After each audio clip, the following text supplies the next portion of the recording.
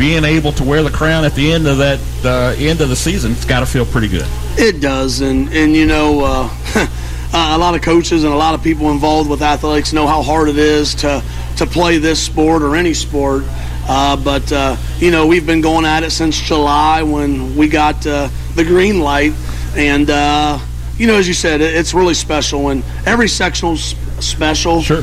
This is number 20 for our program, but the things that our kids had to do this year to make this happen, and all the things that everybody out there has sacrificed so we can keep playing this game, you know, it's just been phenomenal. And you know, we ask a lot of our players, 3 days in the summer, weights, football, and then you get to the season, and oh yeah, now there's a pandemic, so now we got to do all this extra stuff, and our kids locked in and did it, and you know, a lot of credit to them, and very proud of our kids tonight and our coaching staff, just, you know, coming on a road to face a great team and getting it done.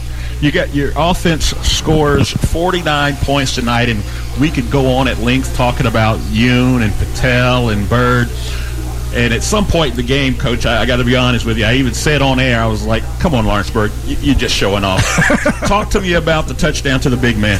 Hey, yeah. Braden York. Braden York. You know, Braden was an offensive tackle coming up, and then he don't know it. We give him an eligible number, but he's actually an extra heavy tackle for us. And, you know, our play we call the big boy there, you know, they were up in the box and trying to shut down the run. You know, we're trying to kill the clock, and it was just something that we thought that we needed to do to put the game away and put an exclamation mark on this year and this number 20 championship. But Braden York is an exceptional athlete. Right. He is big, he can move, and has great hands, and you saw a little bit of that there. So anytime we can get a big man a touchdown, that's always nice. And Ryan, of course, obviously with the offense was clicking on all cylinders tonight. Your defense got the job done, made the plays. But what impressed me was the special teams. Your kicking game is really top-notch. Joseph Hibbert, you know, 4 for 4 on extra points, 5 for 5, whatever it was tonight on extra points. And then Dakota Roth. I mean, what he was able to do, 10 yards on that fake punt run before he was even touched, and then he throws a strike to Dia Patel right at the numbers here to pick up another first down. You talk a little bit, because everybody talks about offense and defense, but what about the special teams? How about you give them some special love? Oh, definitely. You know, those guys come to practice and they kick all day, and they're just down there by themselves, and, you know, not too much in practice until we need them.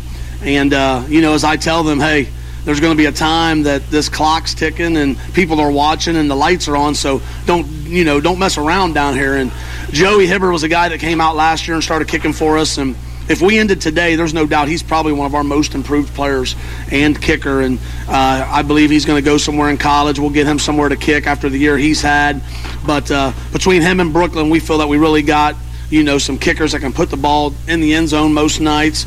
Not tonight with the field, but man, those people on special teams, and then Dakota Roth, who averages 40 yards a punt when he punts, and we just have built-in fakes that you're able to see tonight. But, you know, we want our kids to make plays, and we give them the green light.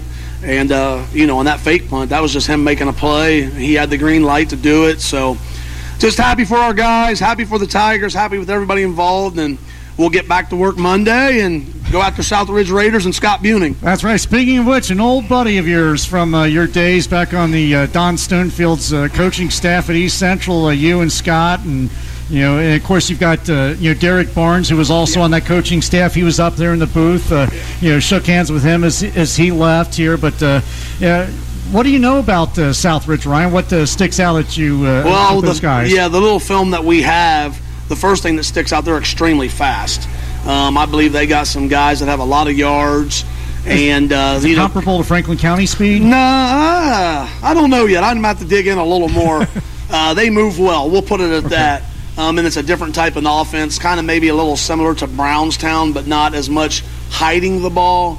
I can tell you this from looking at their roster, because we exchange rosters, the heaviest player that starts is like 212 pounds. So they move. They're very good, technique-wise, fundamentally good. And, you know, we're going to enjoy this tonight. And as we always tell our people, you know, after you win this sectional, you prepare and you go after it. And Scott's a great guy. Yep. But we'll want to beat him next Friday or Saturday whenever we play. Because I know what I'll see on your Twitter site. Enjoy tonight, but get ready to get some rest this weekend. Get ready to get back at it on Monday morning. There's no doubt. You follow it well, and that's what we're going to do, man. These guys put in a lot of work, so we need to enjoy it and get back to work on Monday. Well, Coach, again, thanks so much for taking the time to spend with us. I know you want to get back with your boys there as they celebrate out on the field and head back down the road to Lawrenceburg. Again, thanks for spending some time, but more importantly, congratulations on the win. Like I said, enjoy it, and good luck going on down the road. Yeah, hey, thanks, and thanks for everything that you guys do for local sports in this area. We appreciate it, and go Tigers.